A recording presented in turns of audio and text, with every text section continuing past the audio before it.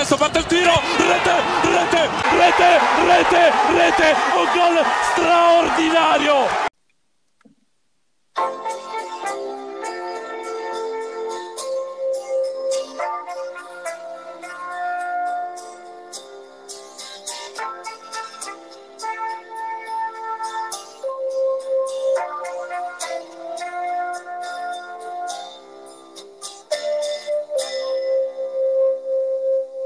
Il nostro cane non mi riconosce più,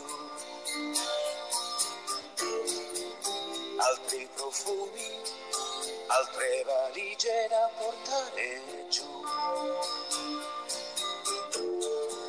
Cerco le chiavi di casa, questa non è casa mia, più mia. I libri.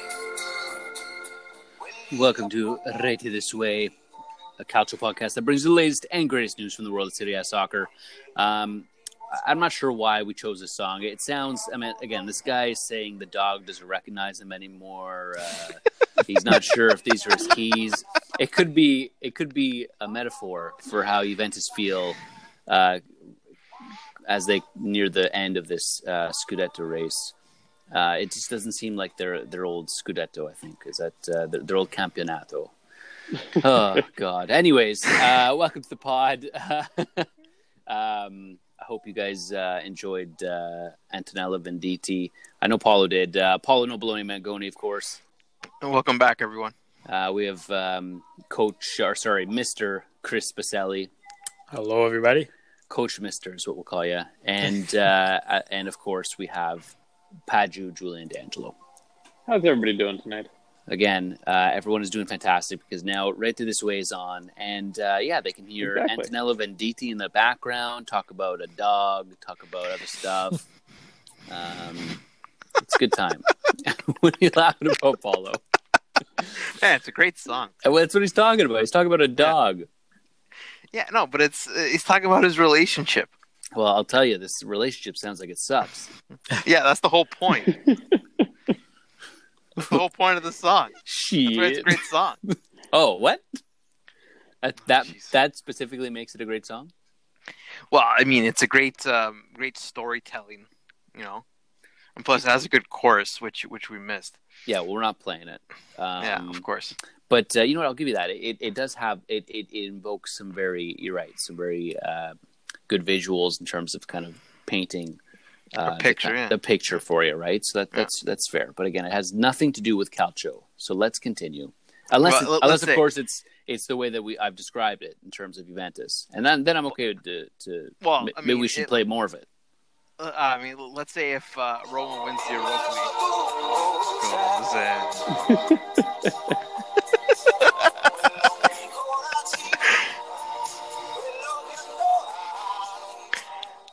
Michael, what I was about to say, if Roma wins the Europa League, we'll play Grazie Roma by Antonella Venditti. Okay. How about that? Yeah, you have. Yeah. Okay. Well, actually, you know what?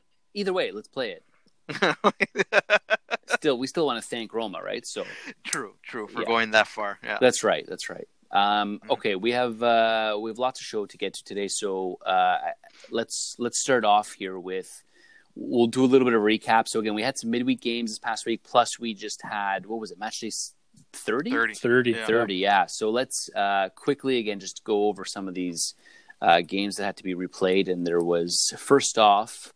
They were both at the same time, but we'll just briefly touch on Juve Napoli, which was has been sought since the beginning of the season. When it was canceled, it was it was 3 points given, then taketh away, and then it was given back. Juventus won 2-1.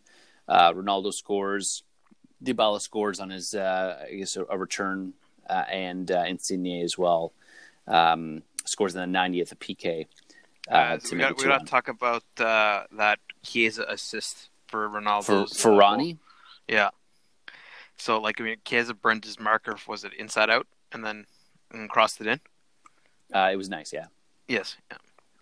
Yeah, I mean, Chiesa, we don't really need to talk about him because we've talked about him for the past million weeks, it feels like. But he clearly is, again, Juventus' for sure best transfer this season. and he just continues to again show why he definitely he has a big club mentality, in my opinion, and he's able to kind of perform, and that's great. Good for Juve. Like he's what we expected from Bernardeschi as well. Agreed. Yeah. So, who were also both Fiorentina captains, but I think Bernardeschi would have been better if he stayed at Fiorentina, in my opinion. But anyway, well, that's a topic for another conversation. Okay, we'll bookmark that then. Yeah. Okay, and then the other game, of course, was Inter and Sassuolo, and that ended 2-1 as well. Lukaku scored in the 10th. Lautaro scores to make it 2-0, and then Traore scores to make it 2-1. So very similar in terms of the results. It was again 2-0 turned into 2-1. So actually, in this particular instance, I'll say typically it's Inter following Juventus's lead, but in both these game or this game here, Inter scored in the 10th minute. Then, if you look at the other game, Ronaldo scored in the 13th minute. So they're like, okay, I guess we'll score 2. Then Lautaro in the 67th, and then Dybala in the 73rd. So it's I think it's the other way now. It just goes to show you what's happening this season in terms of the mess that's happening at Juventus. Well, I forgot a stat for the Juventus game. So in all the games that Buffon played, appearances this season, I believe it's 6 or 7, he's only conceded 0.4 goals per game, while Szczęsny has conceded 1 goal per game this season. I think, I don't want to get into a long discussion about this, but typically, like teams at the top of the table, when the season is done, they play a 38-game season. They're probably going to let in between 35 and 45 goals, which you're going to come in around a goal against per game. So I think just the fact that Buffon's played less games helps the case here. I think if Buffon was playing 30 games this season, he'd be around Szczęsny's number, but that's just my opinion. Right. Well, it's like a sample size, right? Yeah. Issue. Yeah. And I mean, that being said, Paulo's point though is that again the actual games in which I guess those took place. Again, one of the games that he played was the Barcelona game where they came out with a 3-0 win. You know what I mean? Like it's just a little bit. It's a little bit more than it's the numbers are what they are, and again, it's a little bit of a sample discrepancy there. But there is some meaning there, but you have to pull it pretty hard. It's noteworthy, but yeah. Asterisk. Sure. And it also, kind of helps his case in the fact that he wants to play more, or should have played more this season. So, I mean that also helps in my opinion. So let me tell you why he didn't. It's because of that Porco Dio that he keeps. Yes, yeah, that's right. Yeah. Multiple. Wait, are you like as in like a Hindu that there's multiple gods, or are you saying that he said it twice? I mean, I was saying which Porco Dio? Okay. Yeah, which Porco Dio? Okay. Well, he finally did get suspended for the Porco Dio when he said against Parma, which was like 3 months after he said it. Yeah, I don't know. Any case, something like that. I know. Okay, so moving on to the Inter game, noteworthy stat from that game is that Inter had 30% possession. Yeah, and they still came away with the win. That's what's important. Yes. Yeah. If you watch that was their plan, though. Genuinely, if you watch the game, they literally just sat back and waited to counter. Hey, it worked. Yeah. Yeah, and what was the expected goals in that game, Chris? I didn't see that one. I'm assuming it was off because you're bringing it up. Exactly. Exactly. Yeah, so I just wanted to bring it up. And the same thing that happened in Europa League this week, which we'll touch upon that later. All right, sure. Okay, well, let's move on to match day 30. So it wasn't all one day. It was a Saturday, Sunday affair and a Monday actually, for Serie A. But it started off with a really great matchup, which I'm not sure how many people were excited about it, but I think we definitely were. It started off with Spezia Crotone. Yes. So big game for both teams. Crotone, I mean, I think we've all agreed they're relegated. I don't think they're coming back from this. But Spezia, of course, they're trying to finish season strong, make sure they don't get relegated. So Crotone actually opened the scoring in this one through a kind of weird half chip lob with his back to goal from Coffee GG, which is our goal of the week. Yes. Corner, I taken. think. And Providel calls for it, punches it away. Still Crotone with a chance. Coffee GG with a fantastic effort. Looping Providel and giving Crotone the lead. What a goal here for Crotone. With his back to goal, he's looped over the top of the keeper. Coffee GG. And exactly that. Yeah, his back to goal. The ball comes back to him. He just kind of loops it back with his a shot that just kind of goes right over the keeper. Yeah, it was a nice shot, especially from a center back. I don't know what he was doing at the top of the 18, but That's what hey, he it was doing. worked. Yeah, apparently. Spezia was able to get one back through Daniele Verde again. Another nice finish from him. He was our goal of the week last week with his bicycle kick.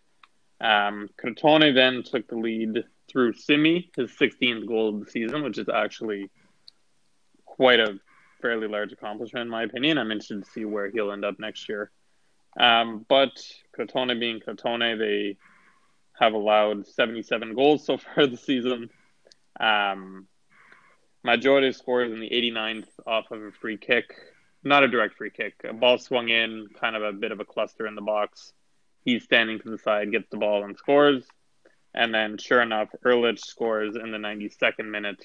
Again, another free kick. I think Ismaili got his head to it, bounced off the crossbar, right to Ehrlich, who was standing wide open in front of the net to put it away.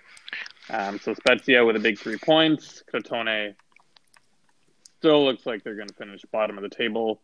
I did try and see what the record was for goals against in a season. Couldn't find it, but I think they might be on pace for it. I think it was the season when Pescara was in Serie A. I went through the past 10 years, and I saw Lecce, I think last season had 85 against. Jeez. And that was one of the highest. Pescara was around there as well, kind of mid-80s. But yeah, Crotone's at 77 with 8 games to go. Yeah, so I think they're gonna. That's good. They're gonna break it for sure. Yeah. But yeah, I think we're all happy Spezia won. I think, in my opinion, this might, now where they're currently sitting, might just be enough. 10 points up on Cagliari. I think they might just be in the clear. They have 32 points? Yeah. One more win. Yeah, well, like I keep saying, 42 points, I think, is enough for safety.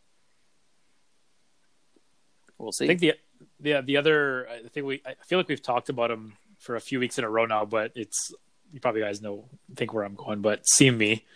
I think was it his 14th goal, Julian? 15th, I think. 16th, yeah. So I think now the conversation is not so much, is Crotone going down.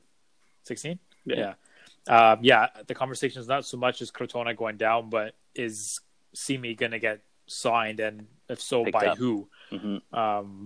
I don't think he's ready to be the lead man at a top half club, but I can see him being, assuming Vlahovic leaves, I can see him being a backup at Fiorentina, or a backup at Udinese, kind of one of those clubs. Maybe a Cagliari, assuming they fight the drop. So I'll be interested to see where he lands, because did not see this coming. Now, do you think he would be able to survive at a bigger club though? Not being, again, the number one person there, but do you think it would be a reasonable, assumption that he might be picked up by a bigger club? I guess it depends on what the club can offer in terms of playing time and what his ambitions are. Because I can see, a club like Lazio getting rid of Murici, and maybe bringing Simi in as that third striker behind, Correa and Immobile, and even Caicedo. But, Simi, who's the big man on campus at Crotone, I don't know if he's willing to go to Lazio and play once a month. So yeah, I think it'll depend on how ambitious he is. Right. Well, again, it's we'll see what kind of happens there, because again, that's 16 goals is good for 4th right now in the league. above King Ibra here, who's at 15, I think. So it's again, definitely a great season for him so far. And again, considering he's on Crotone, it's a big accomplishment at that too. Other games. So Milan won 3-1. Ibra had a sending off that was, I guess, notable. There was some scuffle with the referee as well. I think, Paula, just quickly, if you want to talk about it. Yeah, so I'm pretty sure Ibra had a conversation with the referee. Probably told him off. Like, I'm not certain what exactly was said, but it's Maresca, so it's always him. So again, it always seems to end up with Maresca. There's a few refs that are always in the center of controversy, and this time it's Maresca again with an Ibrahimovic who ended up going to a sandwich shop after the game, like on the weekend after the game as well. So also caused controversy with that. So Ibra in the head. There was no controversy there. He was hungry because it's a red zone in Milan. So yeah. So again, he caused controversy by going out to eat in a red zone. Yeah. What did he say what did he say when he got COVID? Did he say something like COVID should be afraid? Yes, probably. Yeah. Of him. Yeah. Yeah. Okay. Well, anyways, he got a red card in the 60th. It's already 2-0 Milan at that point. But Parma can't really take advantage of it. They get one goal, but that's it. And then Leao finishes it 3-1. It ends. The next game was Torino-Udinese. So actually, I watched this game instead of watching El Clasico for obvious reasons. So actually, the ball had multiple chances in the first half, but actually, Torino managed to escape. To me, Udinese was more of the creative side, as Torino just sat back during the first half. So Torino were given a PK after Arslan fouled Belotti in the box, and the Torino captain scored the ensuing PK. It was a very dumb foul. Belotti had his back to goal, and there was no need for Arslan to come in and foul him. So it was very disappointingly foul for Udinese to concede. So actually, Udinese were given a PK about 6-7 minutes later, but it was called back for, I don't know. To me, this is a very controversial decision. Buongiorno was actually in the box as well, and Bacau was trying to get past him. And in my opinion, I thought the foul, did take place in the box. Errati thought otherwise. VAR they went to VAR and they managed to call it back. And there was no foul even given at the end of that play. It was a drop ball and play resumed. Again, I definitely thought it was a mistake. What did you guys think of the call? For the one that got called back, sorry?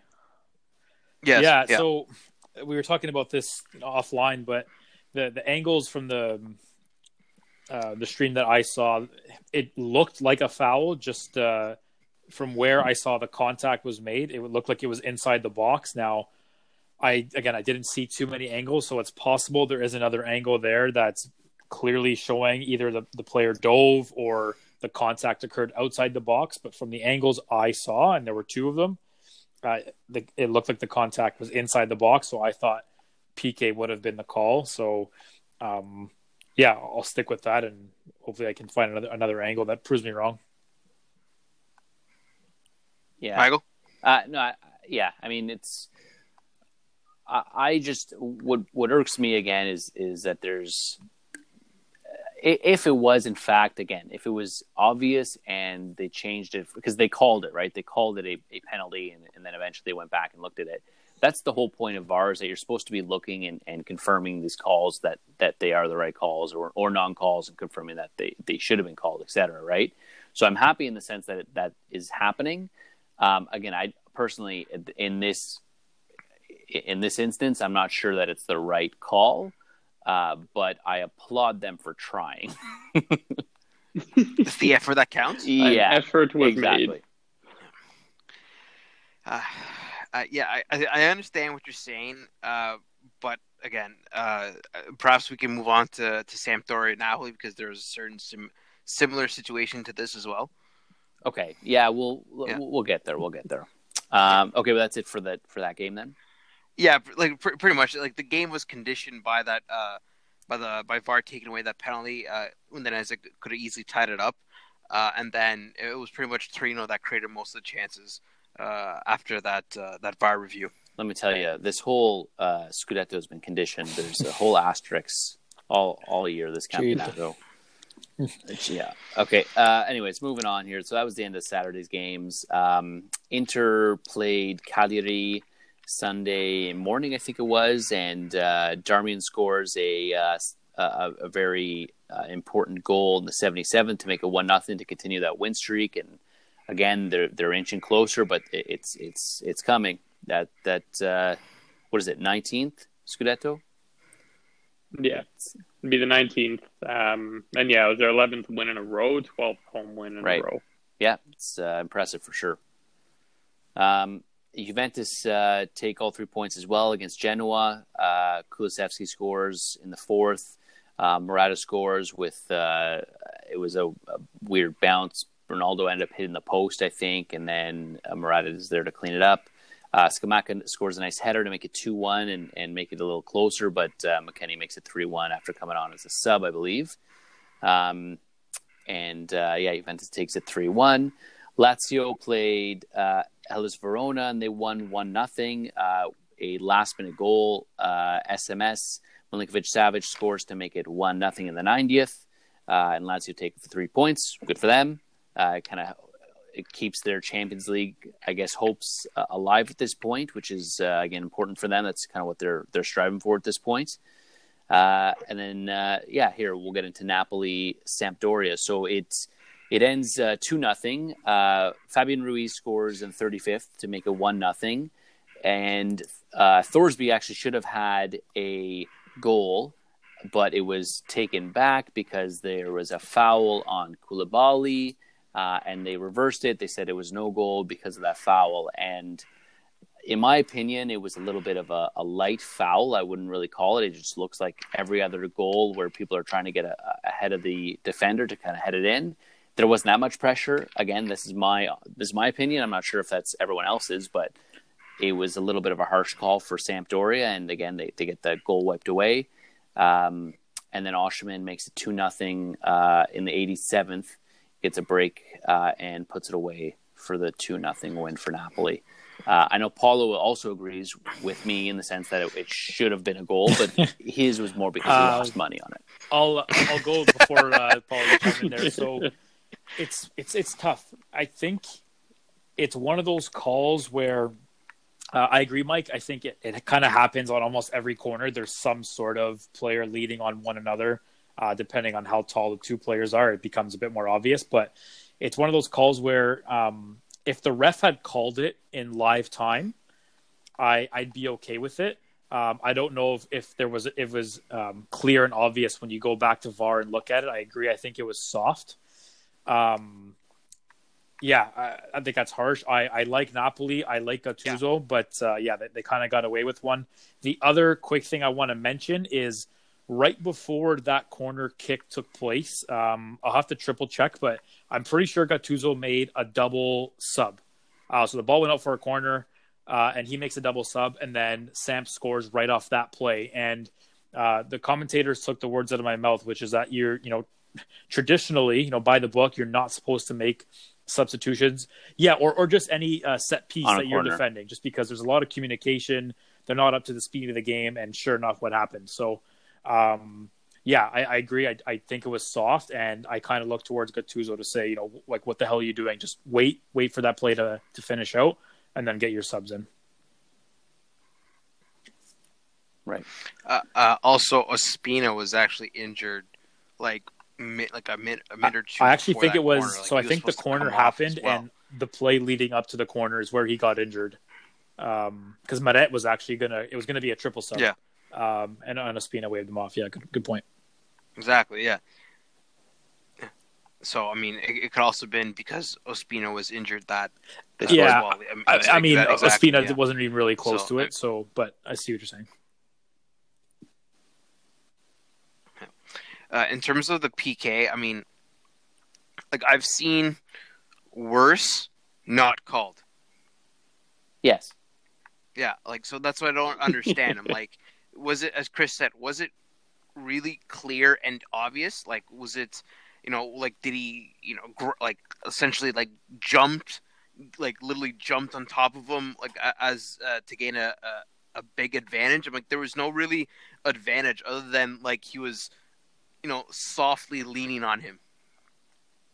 Yeah. Like, I don't understand. See, like Michael, it goes back to the point I said, I think it was a couple weeks ago, where like I wish we could hear the audio from the refs to understand. Okay, like was it this that they were looking at? Like did they say, oh, is this a clear and obvious foul? Like we don't know what was said. We don't know how they made their ruling. It's the same thing for the Udinese Torino game. Like, well, do we know that they decide that it wasn't out of the that it was out of the box? How come it wasn't a foul? Like we don't know what goes into their decisions, and that's the frustrating part. Yeah, I agree.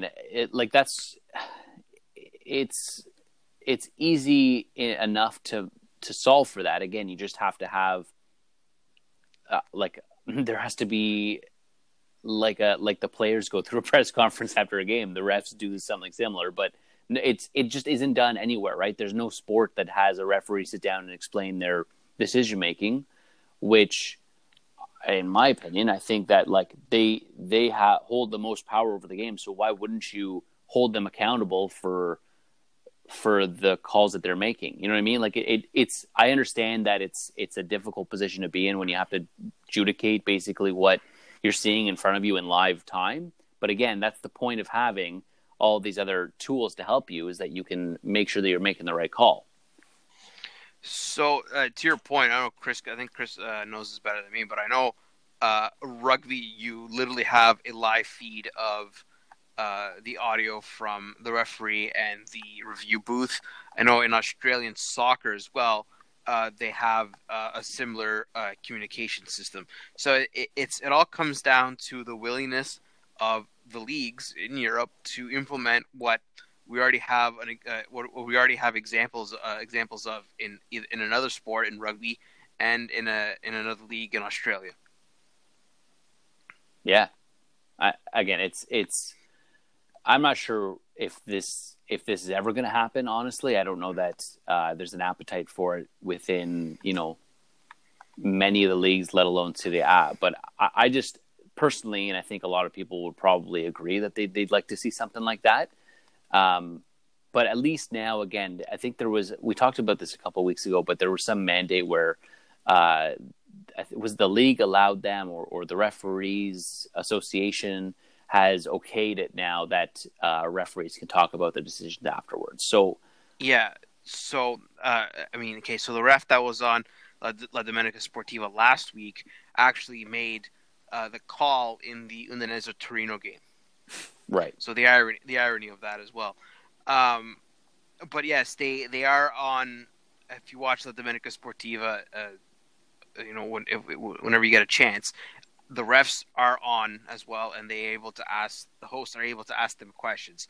But when it comes to specifically talking about an incident, I don't think they're allowed to give a clear answer, in my opinion.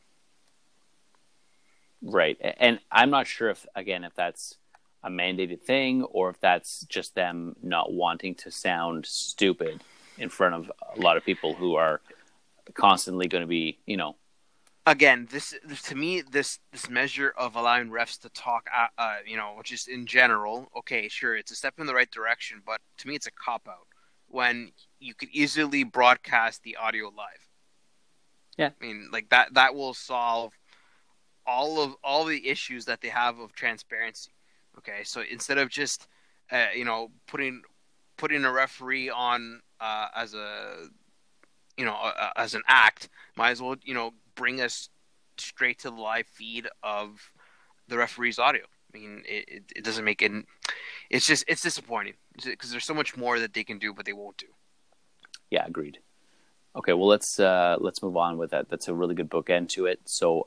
In any case, back to this, Napoli take a 2-0 win. It was, again, they ended up getting a second goal anyways, so who knows? It may have been 2-1 in the end. So again, they still earn their victory here. It's 2-0, and they get 3 points.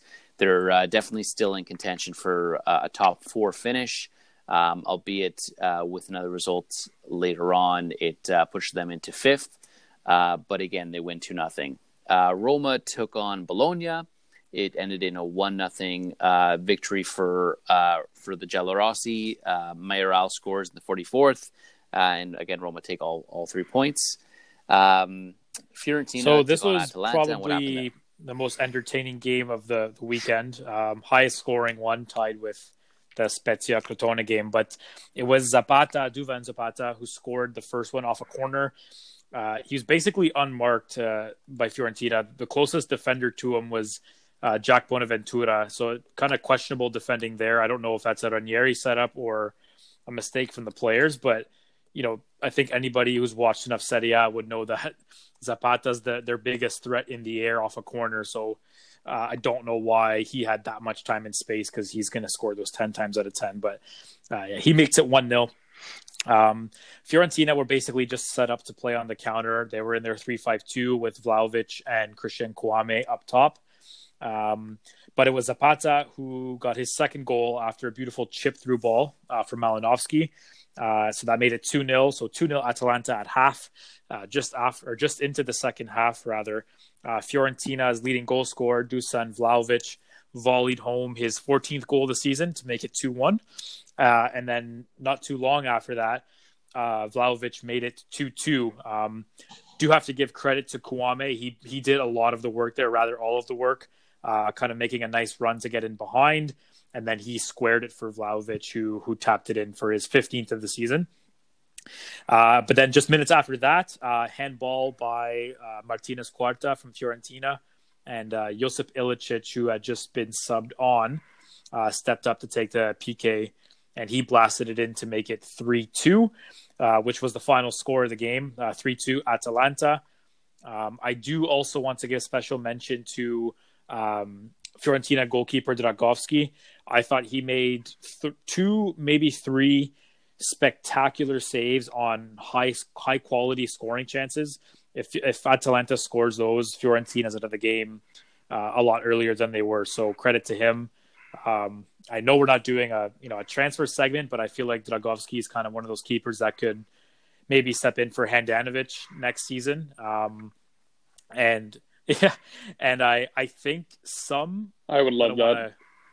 Get down a rabbit hole here, but some could make the argument that he's Poland's best goalkeeper now. I'll leave it at that. Yeah. Good. It was a fun game to watch. Maybe. Overall. I also heard, though, I know you mentioned Inter there. I think I heard that Handanovic is actually looking to extend. So I'm not sure if they're even going to move on from Handanovic. Yeah, no, they have mentioned that. I think they will extend him. He's honestly, I thought he'd be a question mark this year, but the second half of the season, he's been quite good. Sorry, go ahead. No complaints from me. He's been doing some yoga. No, he's been doing some yoga. He's been stretching and just last turning comment. into Gumbercules.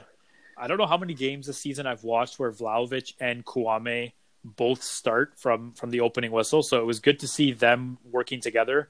From the beginning of the season, I thought that could have been a pretty lethal pair, but I haven't seen them start too many games together. So if Vlahovic somehow stays at Fiorentina into next season, I think that would be a duo that could probably combine for 30 goals or more, assuming the right manager is in place as well. Yeah, and again, you've been high on Vlahovic all season too. You've been talking about him. He was earlier. I think he had some struggles a little bit earlier on, but you were saying the skills for sure there.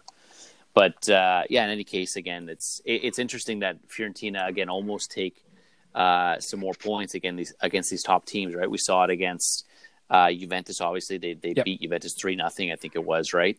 And they did put up a fight, I believe, against Inter, didn't they? Or I think it was closer. Yeah, the it was opening the opening game. Opening match day, yeah. Inter won 4-3 on the last second header, and it was 3-2 up and 3-2 Fiorentina. Right, the and then a couple weeks ago, and again, I think it was 3-2 Milan in the end. So it's interesting that Fiorentina are where they are. They're about 15th now, I think. So again, they're it looks like they'll be staying up again. They need to secure probably another 10 points just to make sure of that, right? But they've actually been giving a little bit of trouble to some top teams, even though they've been losing. And then elsewhere, right? Last point, I think it was Christian Romero who got a yellow card early on for it maybe could have been a red, but nonetheless he got a yellow, and so that leaves him suspended for the upcoming game against Juve. So that's a little bonus for Juve for sure. Well, we paid him to do that. Okay. Okay, moving on then. The last game of the match day was Sassuolo Benevento, and that ends 1-0 after an own goal in I think the first half. Was it? I think at the end of the first half. Yeah, it was Federico Barba. I was watching it a little bit. Again, it was unlucky. The ball was played low along the front of the goal. Basically, if he didn't get it, I think it was Raspadori was literally right on his back. Gotten it anyways. Yeah. Tapped it in. So in any case, again, Benevento lose, but so do the three in the bottom three positions of the table as well. So they don't lose spots, but they don't gain either, right? So they're still 8 points above relegation at this point. So we'll see again if they can maintain that and stay in Serie A for next season.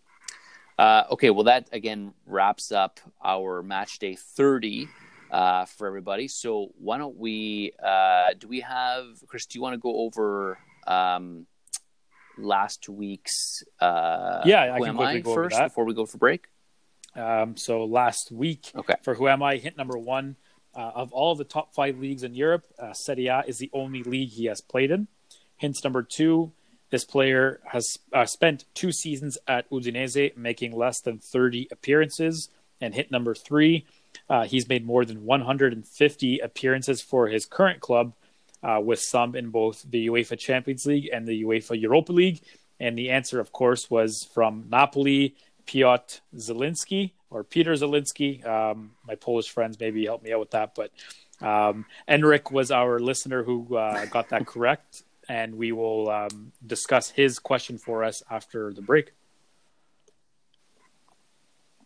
Yay. All right. There you go. Who am I?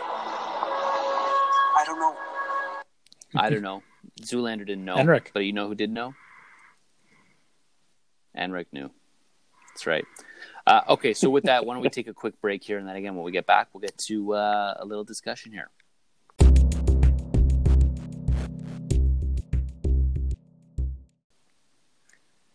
All right, welcome back. Okay, so as teased right before the break, Enric, of course, was our winner. And Chris, what was the question that Enric wanted to ask us? So the question was essentially, just give me a second here. I don't want to butcher it. I don't want to butcher it, or misuse his words. Yeah. So Enric wanted us to discuss the level that Serie A is at right now. Is the league on the decline? Seeing how the teams performed in the Champions League this year. So whoever wants to start us off, go ahead, and we'll see where this goes. And thanks again, Enric, for your question. Paulo, go first. All right. So my first point is performances in the Champions League are, to me, separate from how the league is performing overall. Okay. So the reason why I say that is that the league is actually, they're gaining. To me, they're doing better than they were 10 years ago. They're gaining more notoriety, good or bad, around the world. There is an increase in money for TV rights in Italy and abroad. For example, CBS Sports signed Serie A for the next 3 seasons, starting next season. And then the reason why I said that CL performances are separate is because it goes down to the fact that Italian teams aren't suited to play outside of Italy. For example, Inter is the best example. Julian can attest to this. Is that he saw, for example, let's take Sassuolo. The Inter only beat Sassuolo 1-0, 30% of possession, and then they tried to beat Shakhtar, who plays in a almost a similar way. But still did not open up, even though they needed to win that game. It was a must-win game, and were unable to open up, and it caused them to get knocked out of Europe, and also have it put a stain on this season's European Cup competitions, because only one Italian team is so far in the quarterfinals. Right. Okay, Julian. No, I think the league is actually getting stronger. And I think this season, not just the title race, but the top 7 in general, just the race for that, I think proves that. I mean, the past 9 years, yes, Juventus have won, and credit to them. But for majority of those years, their main competitors were Napoli and Roma, right? You had Milan and Inter going through ownership changes. They both had financial issues. So now they've kind of seemed to turn the corner on that. I know Inter still have liquidity problems. Milan, their ownership, it's Elliott, it's still not 100% clear. Paulo's gotten into that before. We'll leave that for now, though. But I think overall the league itself, like, Inter's better, Milan's better, Lazio's better, Atalanta's better. Juve this season have regressed a little bit, but I don't think they're in a bad position overall. I think they're just missing a couple pieces here and there, and they'll be back to their old self. So overall, I think the league is better. Now, again, we look at Europe. It was a failure this year, quite frankly, for your Italian teams. Inter, we all know what happened. They choked. However, I think if they were playing in Europe in their current form, it'd be a different story. What happened? They lost. They finished 4th in their group. It's okay. Juventus lost to Porto, 10-man Porto. Yes, but we qualified. And actually we finished 1st in the group. Yeah, that's the thing, right? Juve, they did well in the group stage, but then they kind of sucked the round after. And same with Lazio. They did well in the group stage, and they had a horrible draw. Atalanta as well. They did well in the group stage and then had a horrible draw. So you could argue they've been unlucky, but I don't think the Champions League speaks for the Serie A as a whole this season. Yeah, and I think you're right. Both you and Paulo make good points about, again, just the as well, like, regardless of the draw as well, it was difficult. But again, the Italian game, the only one I'd say is ready right now for Europe is probably Atalanta, right? We saw it last year. We saw them make some noise and almost beat PSG as well, right? They have a mentality about their game that allows them to be competitive no matter the stage, it looks like, right? It just, it happens that they don't have the type of squad that a lot of other teams can put together because of their financials. I'll say as well, and I think, again, Paulo's point was more about the state of the league in terms of whether they're financially in a good spot, etc. I mean, again, I think more the question is whether the fact that there was a failure in Europe, and there has been a failure in Europe for 10 years, is that showing that it's a league in decline. And again, I don't think so. And I think, to Julian's point, where all these other teams are starting to kind of show up as being a little more competitive, that's always going to be good. And again, you're right, Julian. The fact that Juventus were successful for 9 years, it doesn't really and even during those 9 years, we were always talking about how they are a good team, but it's because of the weaker teams around them, and that's why they're able to dominate this much. So with having big teams, like, again, there's no doubt that Milan is a bigger team that needs to be competitive for the league to be a competitive league. But again, just look at who, Ronaldo's in this league now. I mean, albeit older, but Ronaldo's in this league. Ibra came back.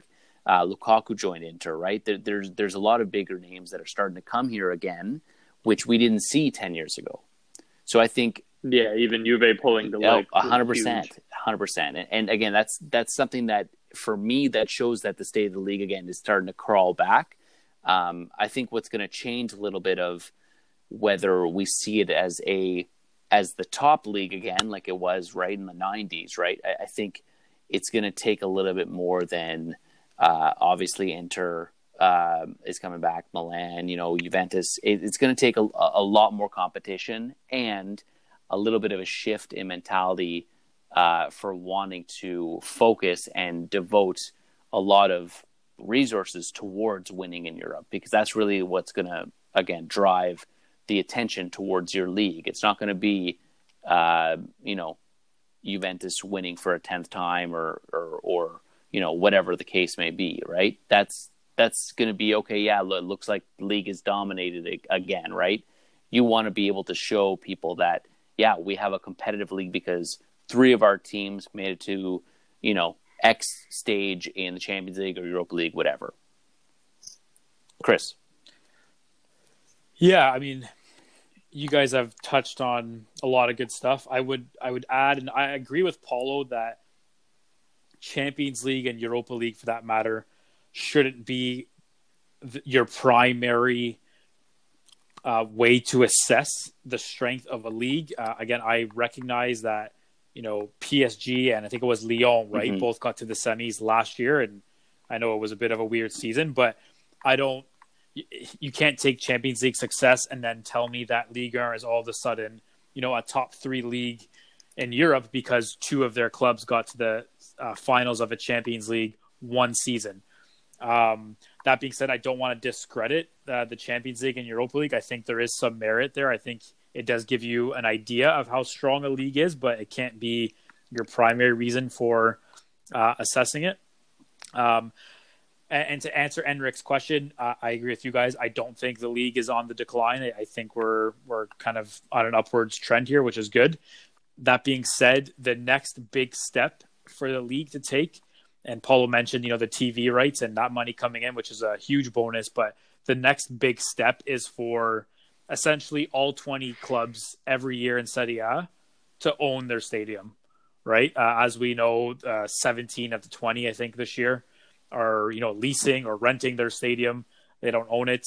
We know how financially stronger the 3 clubs, so Sassuolo, Udinese, and Juve, right, are the 3 that own their stadium. Yeah. Correct. In Serie A, yes. In Serie A, yeah. So those 3 clubs, I think we would agree, are probably, financially in a bit better of a place, even though Udinese and Sassuolo aren't, big clubs. But I think that's the next big step for Serie A to get on, the same level financially as some of the other top 5 leagues. So, not on the decline, I think on the up for, a lot of the same reasons you guys mentioned already. All right. So we discussed, Chris, I don't know if you remember this conversation, but this goes back to what we talked about offline and how you mentioned that there's some people who believe or get confused between the notion of performances in the Champions League and the state of the leagues in general. For example, let's take Lille. Okay, Lille plays in Ligue 1. Ligue 1 is under tremendous financial difficulties because of they don't have very strong sponsorship contracts. Actually, I don't recognize the name of that league. Are you talking about the Uber Eats League? Correct. And then as well, Lille is also backed by Elliott, and there have been no reports that there's a report in the New York Times that Lille is under very difficult financial strains, and there's no one. I read that article, and no one said that they're willing to step in and to save the club, even though Chris, they're in first place in Ligue 1, and unlike Milan was backed by Elliott, and Elliott had no doubts about taking on Milan as an acquired asset. I mean, Elliott's in the same position for Lille, and there's no talks about absorbing Lille and their debt as well. And contrast that with Italy, okay, with Serie A. Sure, Italy has its economic problems, just like almost every single European country does. But the thing is about Serie A is actually they were in the process of negotiating between the 20 clubs about selling stakes of the league itself, like I think it was 20% to capital hedge funds. There was no talk of that going on in France because the hedge funds realized that there's no profit to be made in Ligue 1 and that Serie A is growing compared to the Bundesliga and the Premier League as well. So, I find it very disingenuous and a very ignorant opinion of those who believe that Liga 1 is on the same stage as the Bundesliga or Serie A. Yeah, and no, good points. The other thing I would add to is just with regards to Liga, and I don't want to crap on Liga because Or their I've said fans, this on Paulo. Twitter, but I do think it's a good league. But just with comparing it to Serie A, for example, the average age on your league earned teams is very low, and there's nothing wrong with that. They're trying to develop young players, but it's probably fact that Serie A clubs, at least the top half, do a much better job of retaining their players year to year. Whereas if Ligue 1 clubs, are trying to develop these young players and then sell them off to keep a profit and kind of keep the doors open in some cases. Monaco is a good example, and there's nothing wrong with the Monaco model where they're looking to buy, the best 18, 19-year-olds, keep them for 2 to 3 seasons, and then sell them for a profit. So again, nothing wrong with that, but I think if we're just looking at quality of the league, I think you have to look at player retention is probably one of those I don't want to say key performance indicators, but something along those lines. KPIs, yeah. So yeah, it's we could probably go on for hours with this, and you could probably have people arguing from a million different angles, but I think we covered our bases on that one. Yeah. I think at the end of the day, as long as Enric's happy about our conversation, what more can we ask for? Yeah. Well spoken, Okay. Michael. Yeah, thank you. Okay, well, again, great. Thanks, guys. Great conversation. Why don't we, Chris, why don't you queue up what the next one is, our next Who Am I? All right, so for this week, hint number 1, this player is currently out on loan. Hint number 2, this French player has never scored a goal in Serie A. And then hint number 3, this player has been managed by Marcelo Bielsa and has been teammates with Nikola Maximovic. So those are the 3 hints for this week.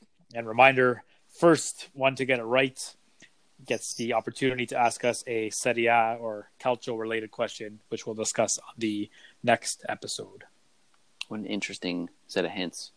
So why don't you read them again? The first one was a little... he's on loan? He's currently out on loan, yeah. That was hint number 1. Hint number 2, this French player has never scored a goal in Serie A. And hint number 3, he has been managed by Marcelo Bielsa and has been teammates with Nikola Maximovic. All right, well, there you go. Who am I? I don't know. I truly don't know. I think Chris is the only one that knows. Do you guys know? No, I'm trying to think. Paul's going to pull it out of his ass. Yeah, Paul, don't. Yeah, okay, exactly. Don't guess it. Don't let. No, just in no, case. no, I Just won't say in that. case. I'm Yes. trying to think, but yeah, Yeah. I'm not sure. Okay. Well, again, with that, why don't we take a break? And when we come back, we can wrap up with. We have a few more discussion points. We'll also have a Who Am I believe. Paul will have a Serie B minute. It'll be a good time. So why don't we'll take a quick break and we'll be right back.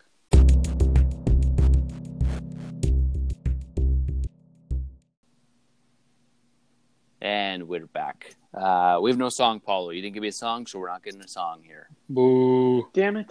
I know. Boo. Boo this man. Yeah, Boo boo, this Michael, man. boo. No, we're booing you, you fool. No, it's boo you. Boo you. I gave you a song. You just chose not to play it. Yeah, it sucked. Anyways, let's let's wrap up the show here. What are we doing? We're going to discuss Roma's exploits in Europe. Yes. Oh, yes. We'll go. Quiet. Okay, yeah. So, Roma, the last remaining titan of Italian soccer in Europe, of course, was playing Europa League this past week on Thursday, I believe, right? Yeah. That makes sense. Europa League's on Thursday.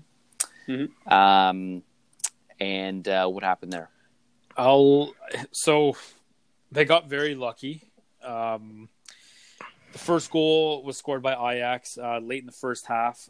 The only thing, I guess, my big comment on it is it was kind of almost a 50-50 ball between, I think it was Klaassen and Mancini, about 15 yards outside of Roma's 18-yard box, and Mancini seemed to just kind of hesitate, and then he started backpedaling, and that gave Klaassen kind of the window to not only take the ball but to progress forward, and that led to the first goal for Ajax. I think they could have had one prior to that, but it was 1-0 for Ajax going into halftime, and then around the 53rd, 54th minute, I think it was, Ajax earned a PK.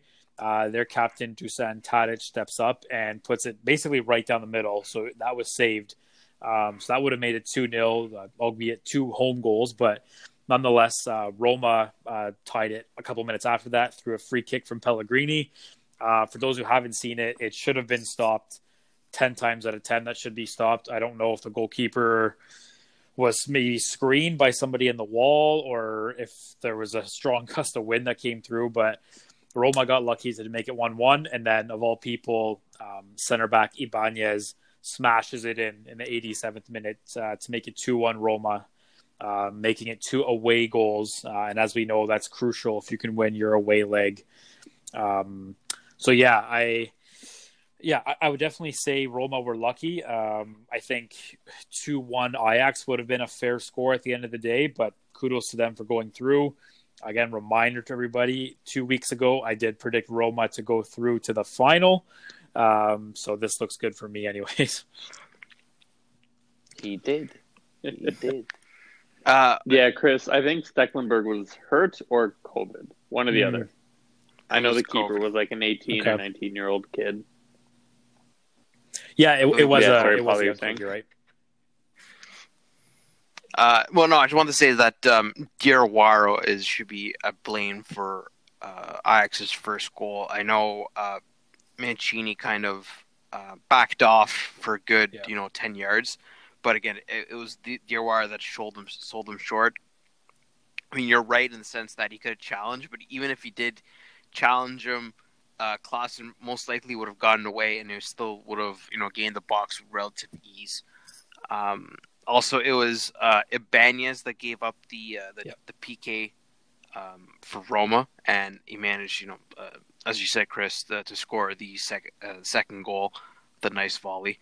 I mean, this does set up Roma quite well with having, as you said, Chris, 2 away goals, and most likely they rested some players. I know Pastore came on as a substitute against Bologna, which at that point you should know where Roma's head is at, in the sense that if you play a player who hasn't played in legit months, coming off the bench before the second leg of a Europa League quarterfinals, I think Roma will be well prepared for this for the second leg coming up on Thursday. Let's hope. Indeed. Michael? Yes. What? Well, I'm just saying. I thought you were going to make a joke about Pastore having only played 1 game in like 2 years. Why would I make fun of him for that? I've played 0 games. Yes, but like Roma are paying him like €3.5 million a season. Michael is not getting paid €3.5 million a season for that. I'm not getting that. Okay, well, exactly. That's my point. This man's making me look like a fool. That's because you are a fool. I see. Ooh. I see. Okay, let's get back to Roma. Chris, what do you think about the second leg? Yeah, I like how attack-minded Fonseca has Roma being, but I do find they leak goals at bad times in Serie A anyway, so I'll be curious to see how aggressive Fonseca has his starting 11 come out. As I feel like there's been a trend, where to not set up to just defend for 90 minutes because good teams will punish you for that. So I think Roma will have to go out and, play their game for the most part and maybe just not take as many risks as they usually do. Because Ajax will have to score 2 goals to win this at the end of the day. So if they can nick one on the counterattack, then that should all but seal it for them.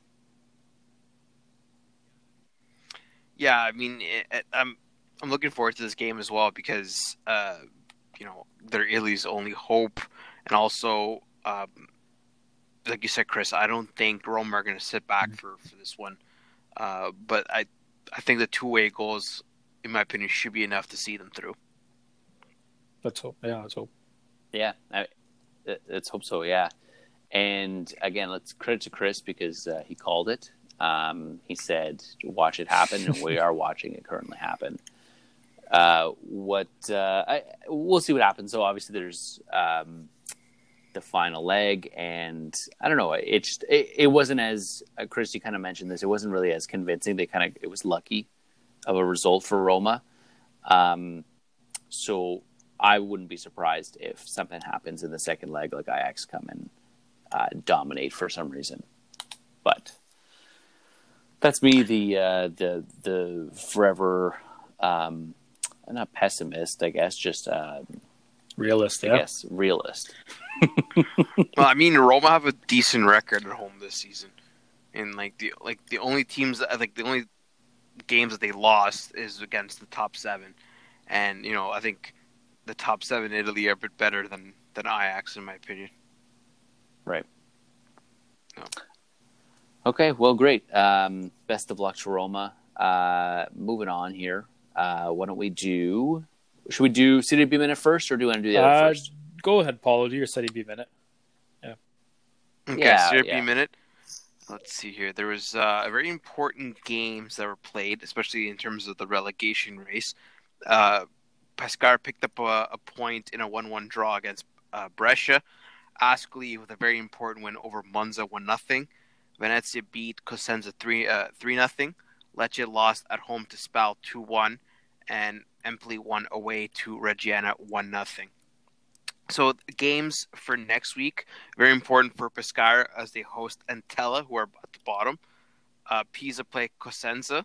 Regina hosts Reggiana. Empoli hosts Brescia. And Spal hosts Ascoli. Let's see here. So the Serie B table so far, 62 points for Empoli in first, Lecce 58, Salernitana 57, Venezia 53, Monza 52, Spal 50, Chievo 48, Cittadella 47. And then down in 16th position is Ascoli 34, Cosenza 32, Reggiana 31, Pescara 28, and Entella 22. So there you go. So Pescara are only 4 points back of escaping the automatic drop, and they also play. And so, as I said, they play Entella coming up this weekend, and the following week they also play Cosenza. So those two games can definitely decide their future, whether they're staying in Serie B or not. Absolutely. So it's going to be an exciting. Oh, you didn't mention Esposito's free kick goal. Well, he scored for Venezia? Yeah, he scored second goal on a Venezia shirt. It was a nice free kick. Yeah, 25 yards out, top corner. I mean, both goals that he scored so far, they're notable goals. They're nice goals as well. Yeah. Michael? Yeah, I mean, I was just going to say, we'll see what happens. It's going to be an exciting, I guess, couple of weeks. Yeah, for sure. I'm looking for it. Hopefully, Pescara can survive the drop for 2 straight seasons. Yeah. Okay, let's move on then. Again, let's go to our final segment here, our favorite part, because we get to have fun here and Chris gets to try to stump us. But it's the Who Am I? I Don't Know for the boys here. So what do you got? Who am I? I don't know. All right, so hint number 1 for this episode. This player has made less than 50 appearances in Serie A and less than 15 appearances for his country. Hint number 2, his current Serie A club paid less than 25 million euros for his transfer fee. And hint number 3, this player has not won a league title or League Cup from one of Europe's top 5 leagues. So I'll go again. Hint number 1, this player has made less than 50 appearances in Serie A and less than 15 appearances for his country. His current Serie A club, this is hint number 2, his current Serie A club paid less than 25 million euros for his transfer fee. And hint number 3, this player has not won a league title or league cup from one of Europe's top 5 leagues. Hint number 1, this player has made less than 50 appearances in Serie A and less than 15 appearances for his country. Yeah. Less than 50. Okay. So we know he sucks because he's never won before. Yeah, that's a good point. Okay, I can't really gather much from these hints. Like nothing at all. Don't complain to me. Well, we should. You're the one that creates these hints. Okay, what's the like? We need a bonus hint. Yeah, 100%. There's way too many guys. All right, bonus hint: this player is a defender. Ayoy. Defender, right? And okay, do we know when he came to Serie A? No. That'd be another hint. Let me keep thinking. I will review his profile to see if I can give you that answer. Okay. So it's less than 50. So it's got to be maybe a couple of years, or he's a substitute, and it's been like 4 years. So I will right? answer your question, Paulo. He came to Serie A for the 2017 season. And it was less than 25 million He was euros. less than 25 million, yeah. He's made less than 15 appearances for his country. And he has not won a league title or league cup from one of Europe's top 5 leagues. And then your bonus hint was that he is a defender.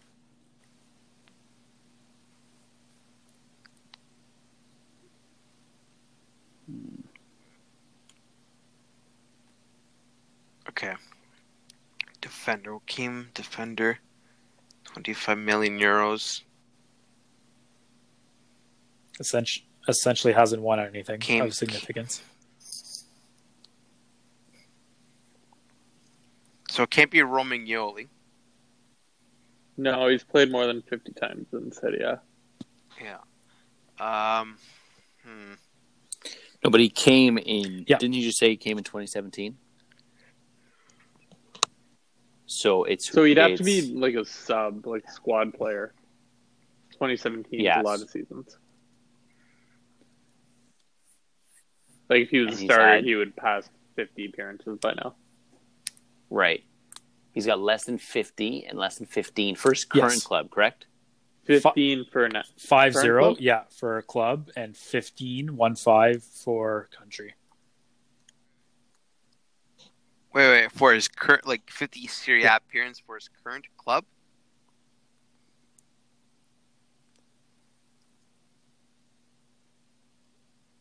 Okay. I don't know why I'm thinking Romagnoli, but and he's a defender. Yeah, Romagnoli has way more than 50 appearances. Yeah. 50 Serie A appearances.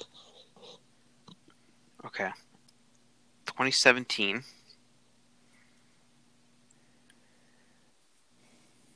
No, it can't be 25 million euros. Who could pay? No, it's less than 25. It's not 25.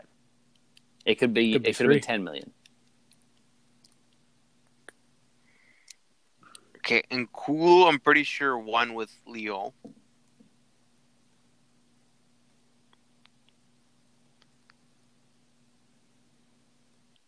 Okay.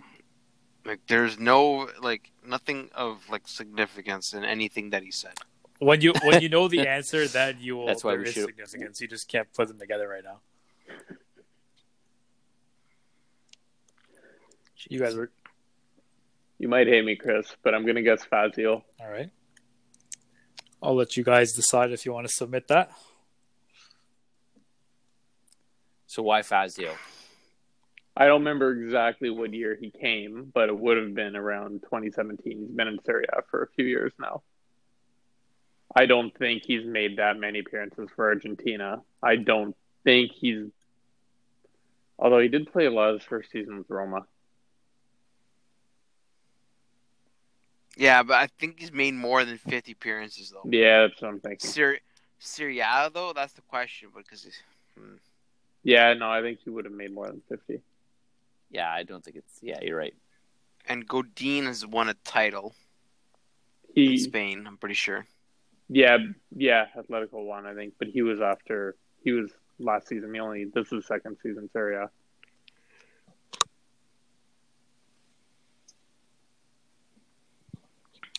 Okay. He's a defender. Who came in 2017? This is the longest part of the pod because it's just us thinking. Yeah, I know. That's why I'm just trying to throw out answers here. Paulo, give me Napoli defenders. Maximovic. Could it be Maximovic? No, he's probably hit 50. Yeah, I think he has more. No, I don't think so. To be honest, because you remember he was injured for a bunch of games. He had like a knee injury as well, and he doesn't. All right, start 1 minute anymore. timer starting now. Oh One God! minute Yeah, timer. good call. You know what? Oh my you know God. what? Let's do Maximovic. But like, no, it's No, I don't like Maximovic. yeah. Okay, who else? What about what team would Chris 35 seconds take a left. player from? Okay, remember, it's usually a player that we already mentioned. No, He's it's not. No, that's not the case. It sometimes just works out that way. Fine, if you don't want Maximovic, then let's do Fazio then. No, but we just determined it wasn't Fazio either. Paulo, come on. We have 30 seconds. Okay, I vote Maximovic. You fool. But he 10 came seconds. in after 2017 from Torino. Oh my God. From Torino. Is He it- played with Torino. It doesn't make sense. Yeah. No, but he said 3, it's less than 2, 50 Serie A appearances 1. with his current club. Time's up. Okay, I'm gonna say, Okay. Chris, Dix. This was a hard one, so I'll let you submit 2 answers as a group. Each? So Okay, I say Maximovic is one. No, Yeah. it's such a Okay. bad. Okay, what's the correct what do you hit mean? for What's the number one? correct? What? With his current Sure. If With you want me his to current refine it, Yeah, so Serie the A player club, has made less than 50 appearances in Serie A with his current club, and then less than 15 for his country. Okay, maybe he's played more with Serbia. So Maximovic is out, Yeah. or in? Okay, fine. No, it's out because he's played more than 50 times for Serbia for sure. Man, I have no idea.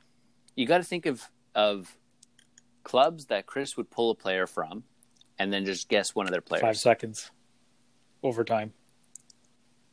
Oh 3, my God! Oh my 2. God! 1. I'll go Milenkovic. Parma. Milenkovic And is one who's answer. Parma? I'm accepting that. Second answer. Ugh. Dykes? No, but he is. All right. All right. Moving on to one. Yeah. You It's none of those for sure. are 100% incorrect on all of your guesses. The correct answer Damn it. is Rick Karsdorp. Ooh, that's a So good he's one. made, I think, like 40-ish Jeez. appearances in Serie A, around 10 appearances for the Netherlands, maybe less than that. Roma paid, I think, high teens for his transfer fee. Yeah, they and did. the only trophies he's won were the Eredivisie League and League Cup, and then obviously the defender. So, well done to me. Yep. Jeez. Good work, Chris. But part of that is like we didn't ask a good question. We need to listen, guys. The three of us need to smarten up. We can't just have Paulo bombard us with stupidity. You hear me, Paulo? Okay, relax, Michael. No. I don't take losing kindly. Yeah, well, he asked, tough. He had Indeed. tough hints this week. He did. And He had tough did. hints He last did. week, too. And he did. Yeah. And he did. Well, we got it right last week. Yeah, you guys pulled Did it out we? of your ass. No, Yeah, I- we did. Did we? Who was it Right. last week? Yes. Strootman. Yeah. It's true. Yeah, that's right. That's why Chris made it so hard. Exactly. Okay. Well, that was Well, we should have realized he 45 was minutes Dutch. of us I trying told to you guess once it. I gave you the Yeah, I answer, realized he you was would Dutch, connect 'cause the There's another Dutch player. dots. Anyways, I win. Damn it. Ah. Again, Okay, Michael, 45 go ahead and minutes. wrap it up. Yeah, that's 45 minutes of us trying to guess it, and 45 minutes of me saying, Paulo, no, you fool. But in the end, again, Chris is the winner, so congratulations, Chris, here. Okay, well, what a friggin' fantastic episode we had here, guys. Why don't we quickly, what do we learn this week? Start with Paulo, end with Julian. Second will be Chris. Okay, it's only a formality before Inter wins. What? You said It's only- you asked me what I It's only learned. a formality. Okay, Yeah. Is that it, Paulo? Or are you? got it. Okay. What did I learn? I guess Yes, I learned yeah, how strongly Paulo feels about the Uber Eats league. Yeah. The Uber Eats league. That's fair. Hey, we knew that. I learned that I can't trust Paulo anymore for these things unless I have to like spoon feed him some like really good hints. Then he'll pull something out of his butt. But if there's no like, there's no probe in there, which sounds gross because he's pulling stuff out of his butt. He won't be able to pull anything. That's what I learned. Oh, jeez. Julian. And hey, listen, I don't know what I learned. Not much. Great. With that, what do we call it a show? Thanks everybody for listening. Please follow us on Instagram and Twitter. On Instagram, we're at RTW Calcio, and on Twitter, we're at Rete This Way. We will be back next week with a new episode, of course, and I'm sure we'll have some announcement on who we had another jersey giveaway. We'll probably announce who won that one as well this week. We got a lot going on here, so just kind of pay attention to our social feeds, and we'll make sure to keep everybody posted. But with that, we'll call it a pod, and thanks for listening, and we'll see you next time. Bye.